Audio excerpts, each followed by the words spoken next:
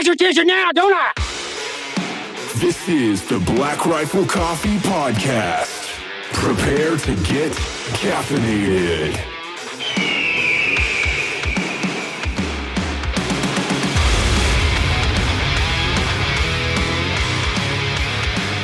Well, first off, I have to say, am I lucky that I got you here when I did? Because your call sign is Flake. That is true. Yes. Yes. Or if there's been, if I've been imbibing, then my alter ego Frake comes out. So Frake, which is quite nice. He's pretty enjoyable. Well, ladies and gentlemen, today we are joined by none other than Scott Snow. What was your rank when you retired? Commander 05. Oh, nice. I didn't know that. Well, now I do. Oh, now you do. How about it? Navy Commander, Top Gun instructor. No. Oh.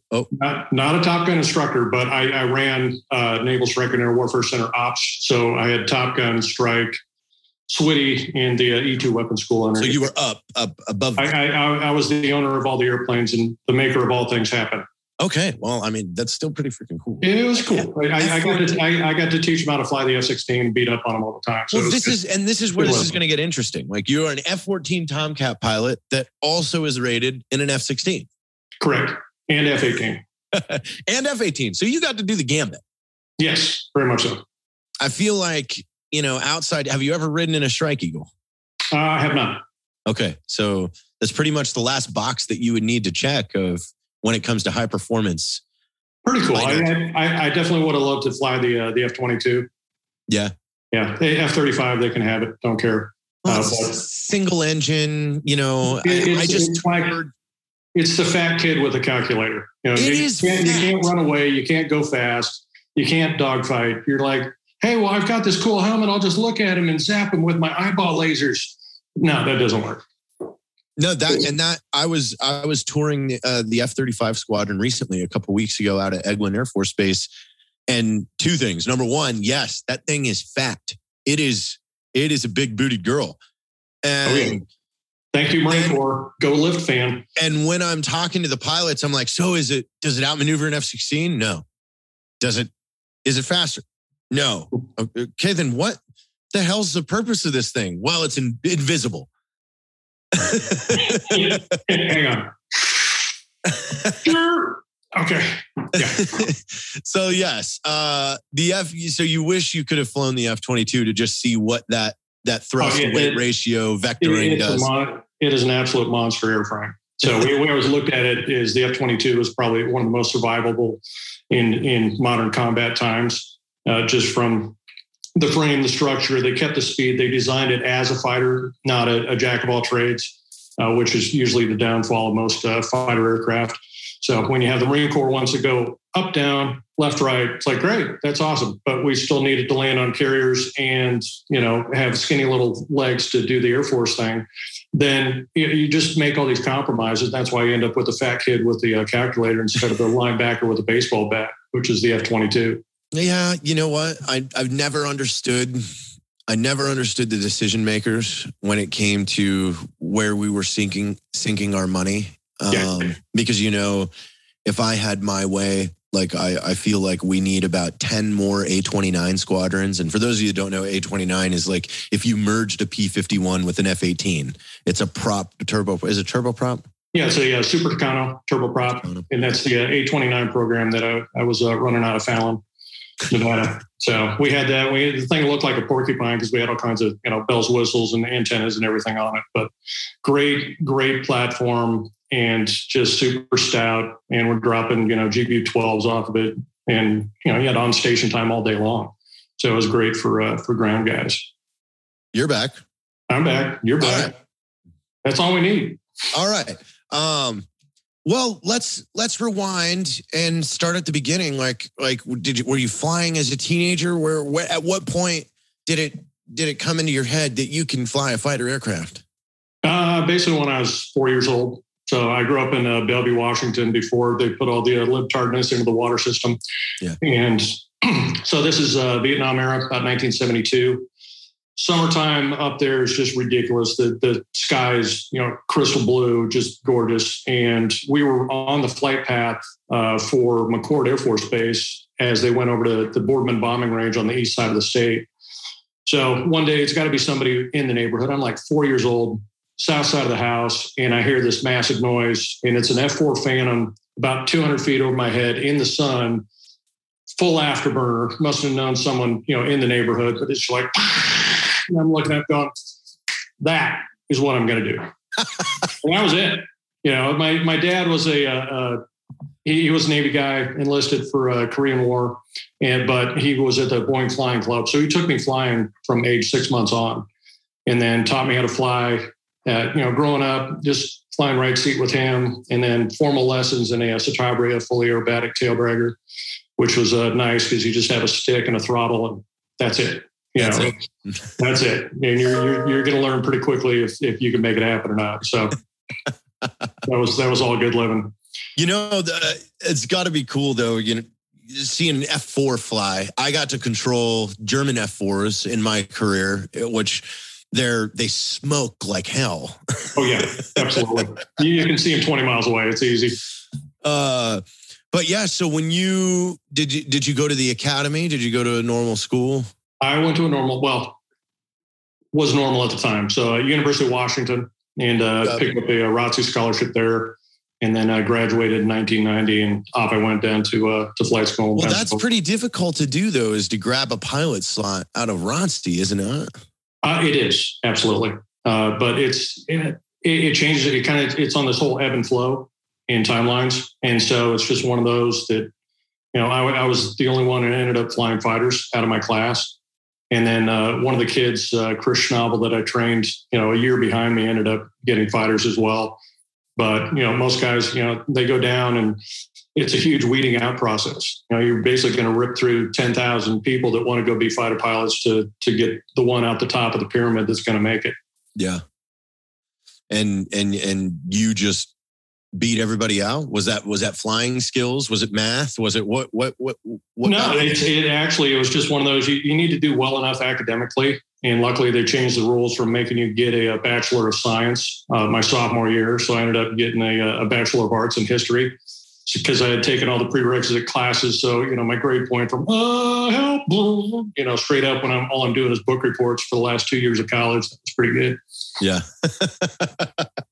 And then, so where's flight school at? Is that Pensacola for you guys? Yeah, you go down to Aviation Indoctrination in Pensacola. So you start down there, 6 weeks of training, you go, eat some palmetto bushes and do survival and, water safety and all that kind of crap. And then airframe were you trained on? I started in the T-34 Charlie, and they had a chance. You can go to Whiting Field, which is just north of Pensacola, or go to Corpus Christi, Texas. So I was lucky enough to get Texas, go to Corpus Christi, fly the T-34 there. And then that's when the weed out process begins, where, you basically need to shine and make it happen. So bust my ass in T-34s, get enough, up rides. So like 65 or 70 aboves was what you needed to get to jets. And so I made it, got jets, went down to Kingsville, Texas. The other training place is Meridian, Mississippi. Yeah. So I went down to Kingsville, then started in flying the T2 Charlie, old Rockwell guppy looking thing. Yeah. With just tip tanks, and it's just the engines are underneath. So anytime you move the throttle, it does this for you, which is really awesome. So, like a teeter totter. And then, so you go through that. And at that time they would take us out to the boat in the T2. So your first trap on the carrier is going to be in the T2. In the trainer. In the trainer. Yeah. And is it a trainer carrier or is it a real carrier? No, it's a real carrier. Yeah. It was on the John F. Kennedy. So I had the first one there. So that's just part of their trials or whatever is, hey, we're going to go that's students. Absolutely. So you work your way all the way through intermediate, and it's kind of part of the weed out process too. And, are you nervous? Yeah, I probably shit 4 times before I even hopped in the jet to go out to the carrier. So it was pretty impressive. So what is the crawl, rock, walk, run for carrier training? Like It's you basically, they tell you about it, and then you do a FCLP, which is field carrier landing practice. So you have the carrier box itself, the landing area painted on the runway. And then you have at the time, the Fresnel lens, they have iFlaws now, which is a little more accurate, but you're basically flying the meatball and flying the carrier pattern around and around. You go probably, 10 touch and goes per session. And they just keep. Are you hooked down on the cables with this, or are you just getting used to hitting the mark and finding the ball? And you're talking to the LSO, the landing signal officer. So and they grade every single pass. Yeah. And so you have to get, you got to be this tall to ride this ride. So you have to grade this high before they're even going to take you to the boat. And then go down. We did it out of Jacksonville, Florida, and then out to the carrier we went. So yeah, it was a good time. You do 2 touch and goes and then 4 traps in the T2, and then they shoot back. That first one. How'd that first one go? It's pretty awesome because you almost don't have time to think about it, and you realize the approach speed of a T2 versus F-14, F-18 is quite a bit slower by about 25, 30 knots. So you just come around and you're doing everything that you train to do, and you touch and go the first time, and then back into the pattern, go and do it again. And then the first time you throw the hook down, that's the eye opener, because now it's like, I'm flying. Wow. Okay, we're here. And funny story is like after a track, and then you're like, holy crap, okay. And you're just following the little directors out of there. And half the time they're like, eyeballs on me or you going swimming. It's like, oh, okay, got it. So follow the director, or else we go over the side and die. So that helps. And right when I pulled off the landing area, it was one of my roommates comes in and lands right behind me, but he didn't lock his harness. And so he goes and traps, and his whole head just disappears. It's like, and there's nothing, but you're looking, it's like there's no one in the cockpit until you finally see his head go boink and pop back up again. So that was pretty awesome. Did you have any mishaps with your crew? No, not with mine. No. Yeah.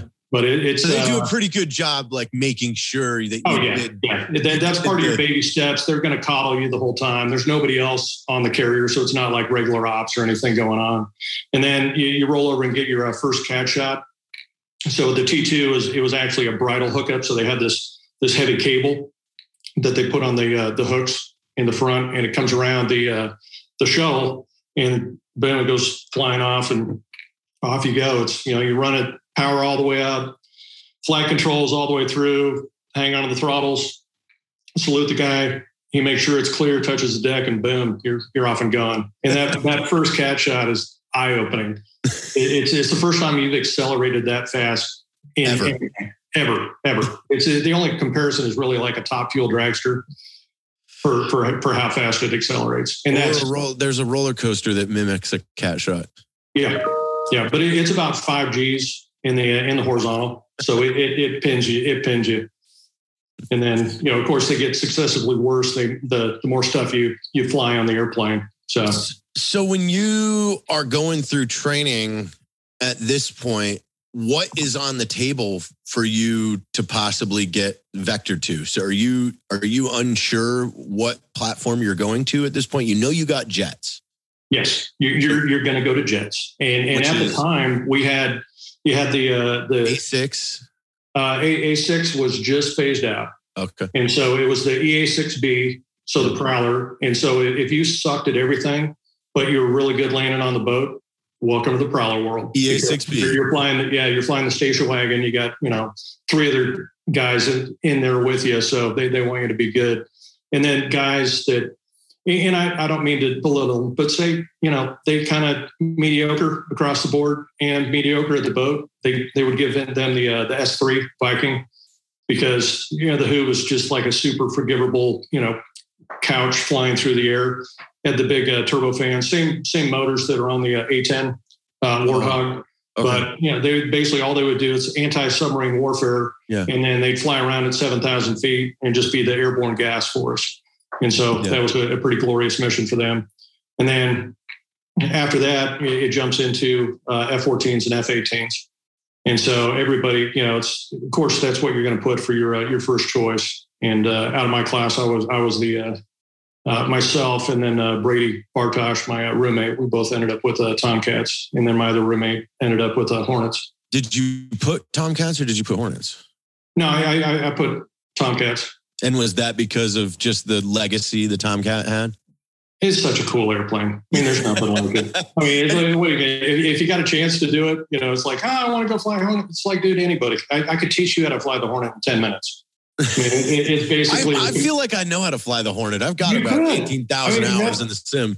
Yeah, no shit. Yeah, I mean, it is that easy. You can take someone off the street and teach them about 10 minutes because the less you touch it, the better it flies.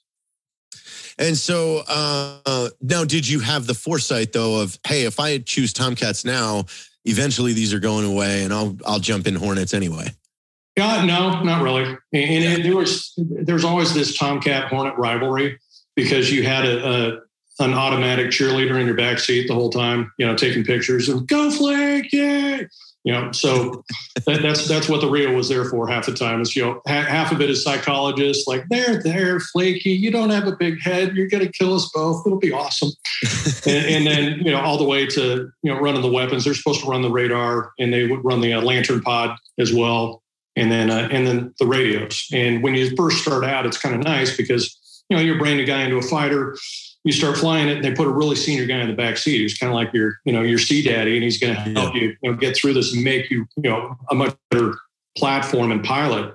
And then the more senior you get, the less and less experienced guys you get in the back seat. So pretty soon, you as a senior pilot, you're carrying this guy all the way through, which can be quite a cross to bear at times.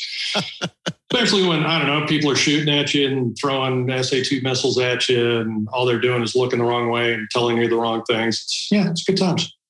So where's Tomcat school at then? Like what was it was actually, I went through the VF 101 det. So they left, I got F-14Ds, which is the biggest and baddest for the Tomcats out of the box. So you had the GE F-110 motors, full HUD. You had the APG-71 radar that was just monstrous, and all the bells and whistles. And they made 56 of them total. And so they split that up between 3 squadrons. And then when they wanted to kill the demon seed of fighter aviation off the West Coast after Tailhook 91, wasn't there? No. I can either confirm we'll get into that. We'll get into that after this. Yeah, absolutely. But they took the F-14A and B Tomcats, and they pushed them all out to Oceana. So the RAG there just had all the A's and B's. And then they kicked us out of Miramar in 96, and then consolidated all the Tomcats out in Oceana, because they had to keep Oceana. It was either close Miramar or close Oceana, and they needed to keep Oceana open for the Dam Neck boys. And so that's where they moved us all. So what was that first flight in the Tomcat when you sat in that thing for the first time? It's pretty cool. They throw you in the simulator for quite a bit of time beforehand because one they ergonomics buttons. Yeah, ergonomics buttons. I mean, all your emergency procedures, everything. So because you're the only guy with the controls in the front, and then the first 2 to 3 flights, they put a pilot in the back seat to kind of talk you through all the monkey skills of how to fly the airplane, what to do, everything else, and then you get it pretty quickly. And then flight number 3, they throw a Rio in the back, and you're off and going through the familiar racing fan stage and on down the pipeline you go. So yeah, so like that first day that you're in the air with this thing, like, are you like playing with the, like, how fast can this go? Like, oh yeah. Well, and you have a set brief. We're going to go and do this and this, and then we'll show you how it accelerates and all that. And it's pretty eye opening the first time you light it. It's because you take off in mill because there's so much power coming out of the F-110 motor that if you take off in burner and you lose one, it'll spin right then and there. They're 9 feet apart, and you've got 30,000 pounds of thrust coming out of one side and 0 out of the other. It's not going to be happy. Yeah. Off you go. Wow. Now, are you guys as front seaters cross-trained as Rios as well, or no? No, you'll learn some of it over time. And I would always quiz my Rios and, hey, walk me through the lantern pod and what you need to do and how to do that. So if I get somebody incompetent, not going to name any names, in the back seat that I have to talk them to make it work. That's pretty important stuff. And then you would, from time to time, it's fast forward, but I'll come back to me being in the RAG. But when I was teaching at the RAG, you would be doing the, FAM 1, FAM 2, sitting in the back seat with a new kid in the front. And then you'd also do a performance demo as you went into ACM, air combat maneuvering type of stuff.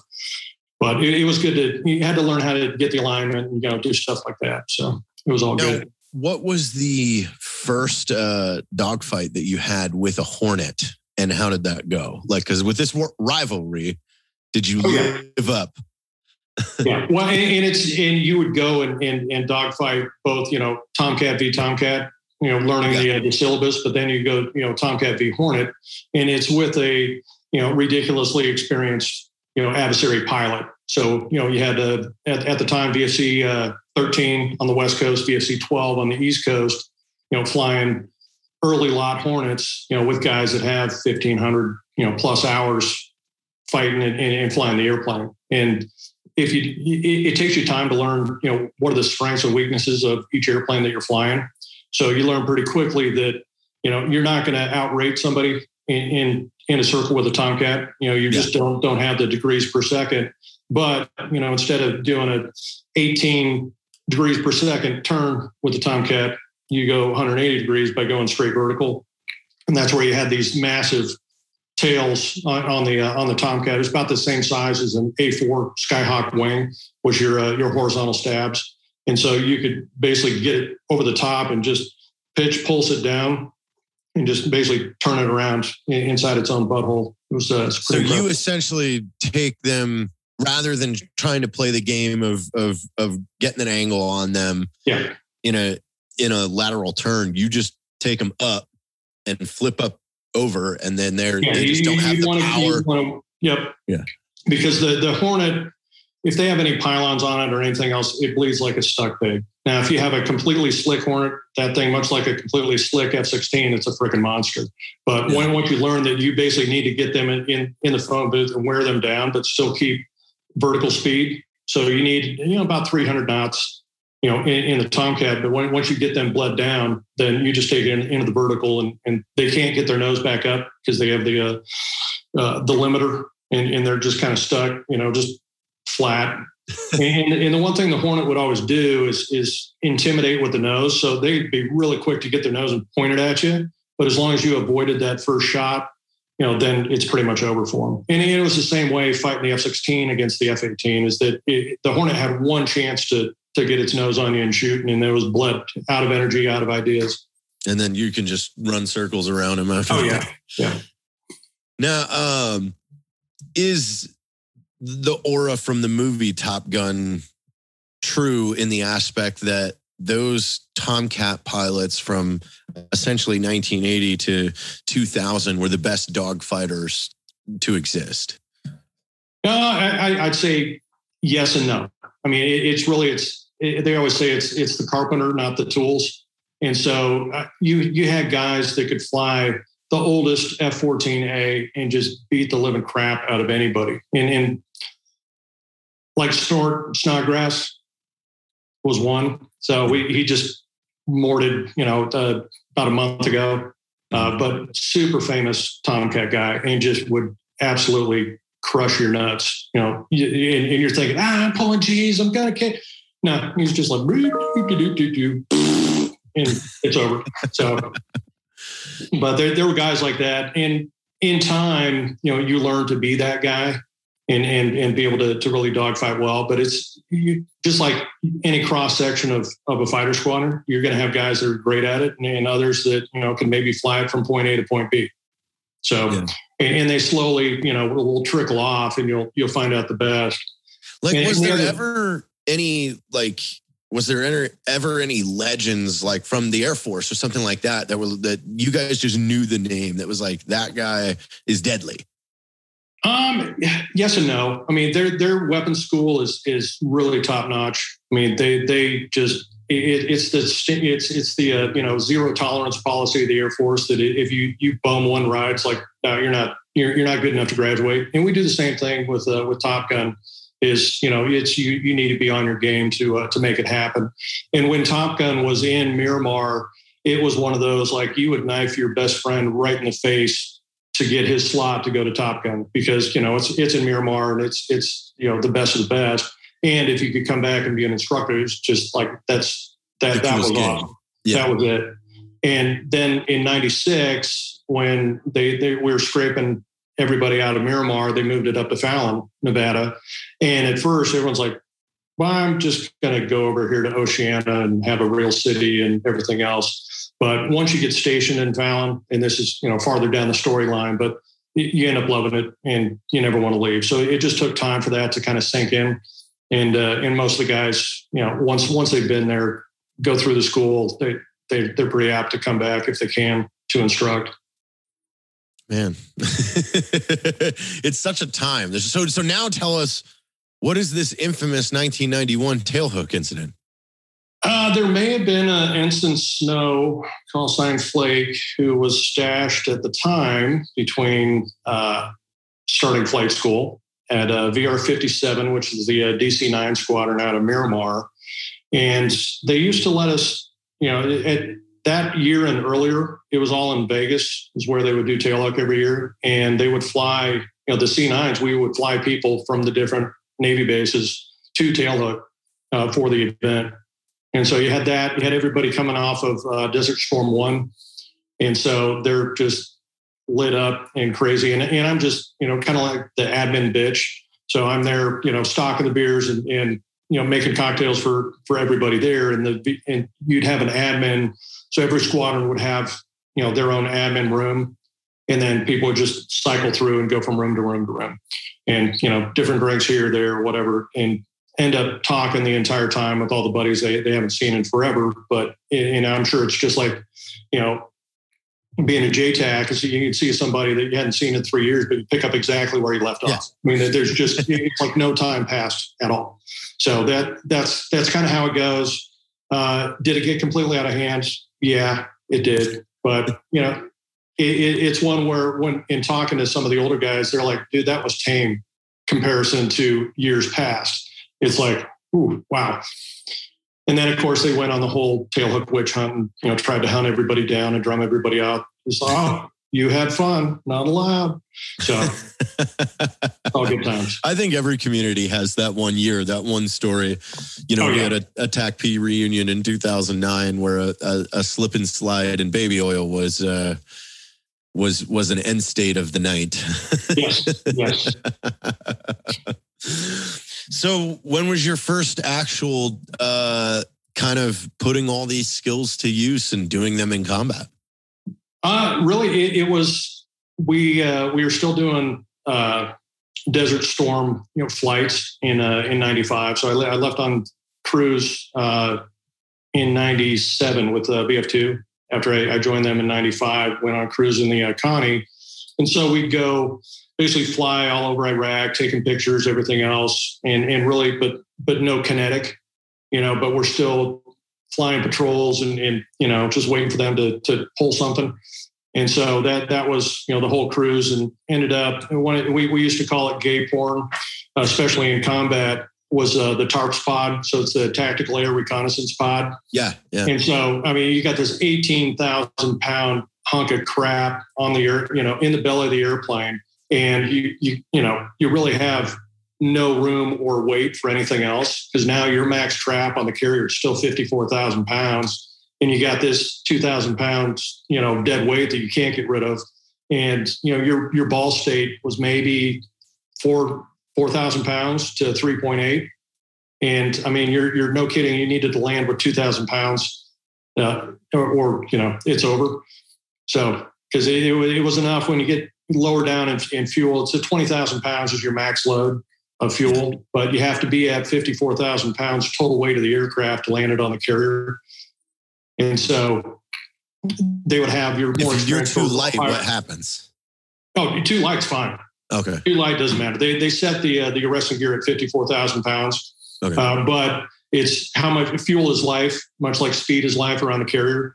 And so you had to be one of the better carrier pilots, like this guy, who ended up having to do all the gay porn and flying the tarps missions all over because they knew that if I came back, I wasn't going to miss. And so I'd come back into the pattern and land every time without boltering or going around or having a, night in the bag. So all good. Yeah, did you ever see a carrier, someone go off or anything? No, it luckily, I went the LSO route, vice the Top Gun instructor route. And so in doing that, luckily, fast forward, but it's one of the things I looked at it like, okay, what is most likely going to kill me? Is it going to be someone shooting at me? Well, it's going, what every single day, what's the most dangerous thing you're going to be doing? Well, it's probably landing on the carrier. And in the daytime, it's fun. Don't get me wrong. It's an absolute blast flying around the carrier in the daytime, but you get shit weather or at night, you end up with gray hair or no hair. Yeah. I watched a shit weather one the other day and it was like, oh man, that would not be fun at all. Oh yeah, no. And it's, you're going to be fine at night traps until the first time you scare yourself. And then it's like you concentrate so hard every single time you're going to come down to land. I mean, you're shaking like a leaf when the rest of gear finally stops you. Yeah. And it's that way every time. So, I mean, I was lucky in my career. I got to go out to the George Washington when I was out to sea and watch Tomcats trap all night. Awesome. And I knew I was lucky for that. Like, I was like, this is cool. Like, very few people get to do that in their career. We would always take the Eagle guys or Viper guys out to the LSO platform, which is on the back of the carrier. Yeah. So, they're talking to all the pilots coming in, and especially at night, and they just look at us like, you guys are fucking insane. It's like, yeah, well, there you go. This is our life. This is our ops. Welcome to the floating prison for overachievers. So yeah, how was dodging missiles in the second Iraq War? It was interesting. Yeah, and it's kind of when they have that adage and they say, okay, remember that getting shot at all night long, your heart rate is still going to be higher and faster landing on the boat at night, and it's 100% true. Wow. I mean, because you basically just go right into brain shrinks to the size of a pea. It's getting shot at on the ground or in the air. It's all the same kind of thing. It's like you're just going to go right back to what you trained. And so now I'm there watching. They would start off. This is over Baghdad. So once we had basically surrounded them, that's when they just started shooting everything off because they knew it was the end was coming and it didn't really matter at that point. Yeah. So they would start with the French Roland, which is really good up to about 20,000 feet. But at night, you're on goggles, you're looking at it. It's just like, here comes a big, bright, shiny object trying to kill me. You're going to react to it just like anything else. So their plan was they'd shoot all these Rolands first that are only good at about 20,000-ish feet. And we're hovering between 25 and 30,000 feet. And so you start reacting to those. They're trying to bleed you down. And then they start throwing the SA-2D missiles at you, and that's the flaming telephone pole. That's the monster that can go up to like 80,000 feet. Yeah, it's got a ceiling of like stupid, and yes, 100%. And so then they start heaving those at you, and you're fighting 8 of them on one side. You're doing barrel rolls over them, and they're getting within like 60 feet of you. How do you defeat them? Is it all just angle, or is it waiting for them to get closer and then juking? A bit of both. And so you have chaff. So you have all these aluminum strips and everything else. And what we had in the D was a bowl chaff. So on our missile pylons, you had 80 packets on each side. And then your standard in the belly, you had flare. So you had 30 flares and 30, chaff in the belly. So 60 total, down there. But flares aren't going to do anything for you. You're just trying to get that radar to bite off on the aluminum cloud that you're leaving behind. And basically decoy him to go after that. But for us, just one of those things. Luck is great. I'd rather be lucky than good any day. You have the SA-2s coming up, and they're right where they should be, and they have the target detecting device, which we have on all our missiles too. But it's that little window that as soon as it sees you, it's boom, it blows up and goes off. And these things went up, never went off, straight back down in the darkness. Every single one that got that close. So I really should have been a pink mist at that point, and just hair, teeth, and eyeballs left. But that's it. The nothing detonated. So they're basically just, firing dry rounds at me. And that thing coming back down to the earth, though, that wouldn't be fun to be chilling in your house. No. Yeah. Well, that's why real estate in Baghdad's what it is these days. So what made you retire at that point then? Truthfully, a couple items. So I was on my last flying tour. So I knew it, and it was, I was threatened with an IA, so an individual augmentation. So I'd be probably running a convoy or something like that out of Afghanistan or Iraq, for my last year in the Navy. And so I was able to extend that last year, and you have to put your retirement paper in a year before, and then they have to accept it and everything else. Well, in 2009, I flew with another Tomcat buddy of mine, and I let him go the year before in a Hornet, but he came down here to South Texas to Encinal to a warbird flying with a gentleman that has 40 plus warbirds, multi-billionaire kind of guy, and it's super, just the best of the best airplanes. And so Opie goes down there and all that, and I'm fat, dumb, and happy. I'm single at the time because I got AIDS, aviation-induced divorce syndrome. And so I'm there in Fallon. I'm playing with, the Top Gun kids and beating up on them 5 days a week. And then on the weekends, I'm teaching skiing at Kirkwood, California.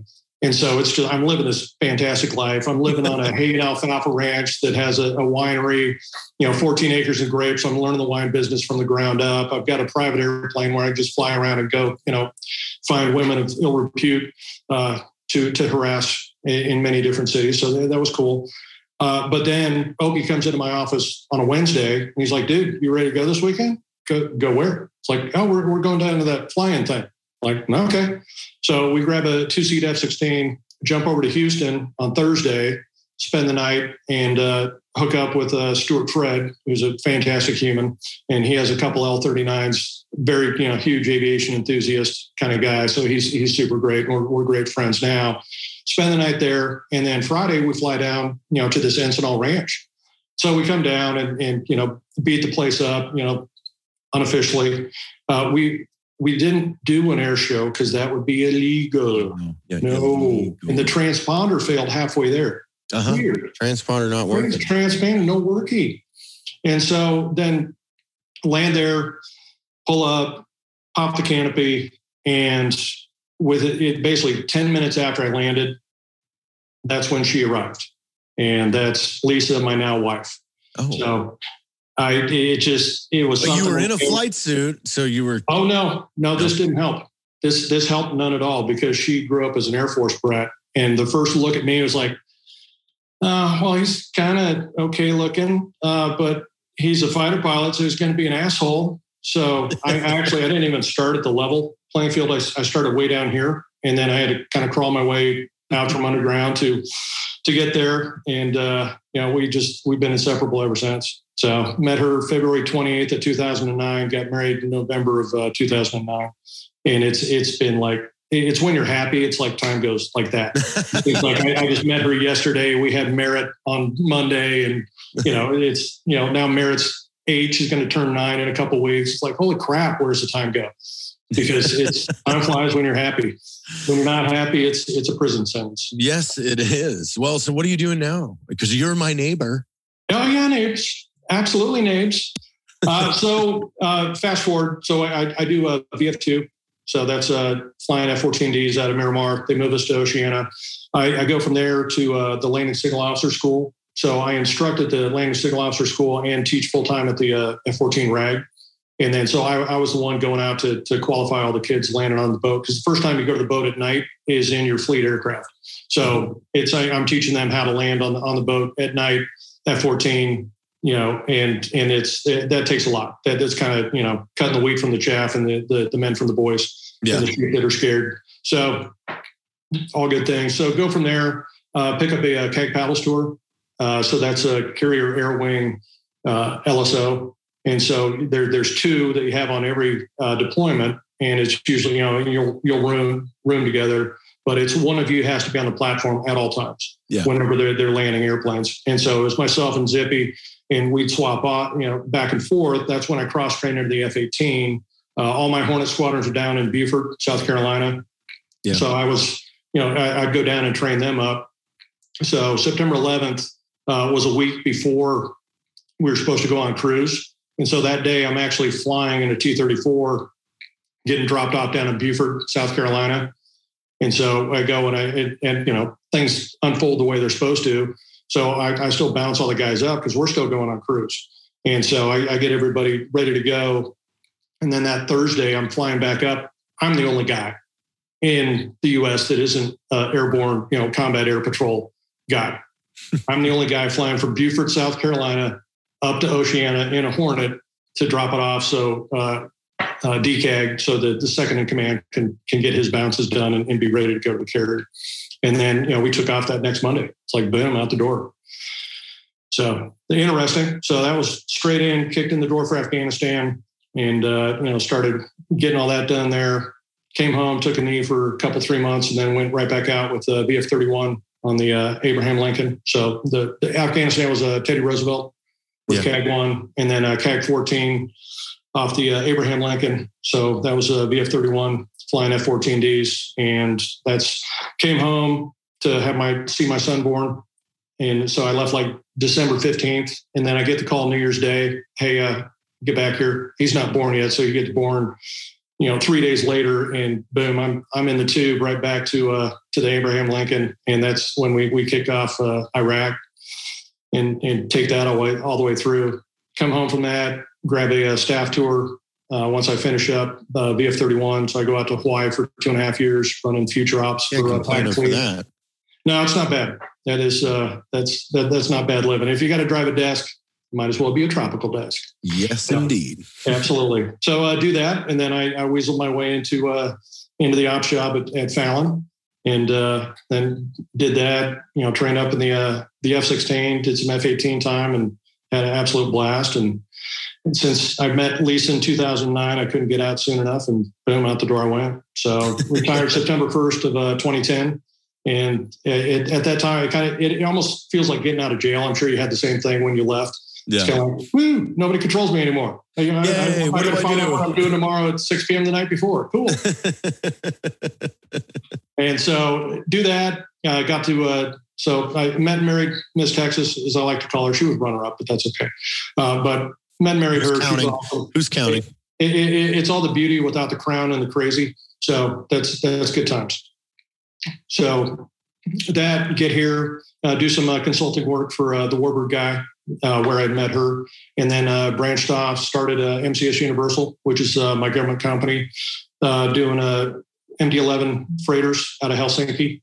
So a friend of ours used to own Southern Air, sold that to the Bass Brothers out of Dallas. Here's first world problems for you. I bought these two 747-400s, and so I put those on dry lease with these guys, but I bought these two MD-11s from Finnair, and nobody wants them. So let's build an airline. Okay. So I was there, scouring, pulling all the KC-10 guys and everybody I could round up. So I just did the aircrew end of it, and built up to 4 MD-11s, and then cashed that out. And I started flying the Pilatus back here in 2011. And just built it into my turboprop airline. So it's when you like to be home every night, the turboprops usually get you there. So now it's 2 PC-12s and 3 Conquest 2s, which is the Cessna 441, which I think was one of the best turboprops ever made, because it does 320 knots. In fact, you got to ride in one. Yep. And it's a hell of a machine. So got those, and we just added 2 more King Airs on the fleet, and we're building out a huge FBO hangar complex here. Big old hangar that we're going to have a lot of fun in.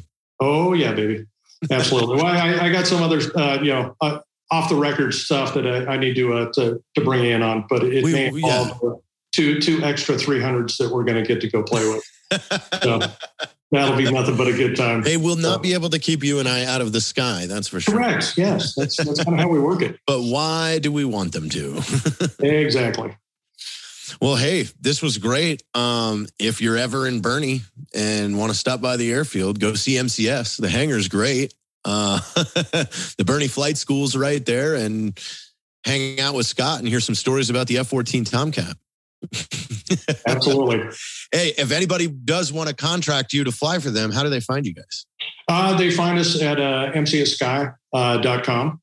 Okay. And so that's our flying website. And MCS Universal, that's our service disabled veteran-owned small business. So that's more government sales and stuff like that. But yeah, come on out. Bernie Stage Airfield. Love to see you. Awesome. Thanks for joining us today, Scott. You bet, brother. Thank you.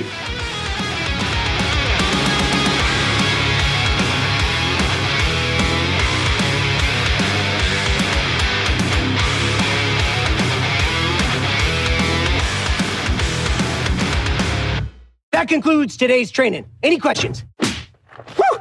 Drum titties, boy!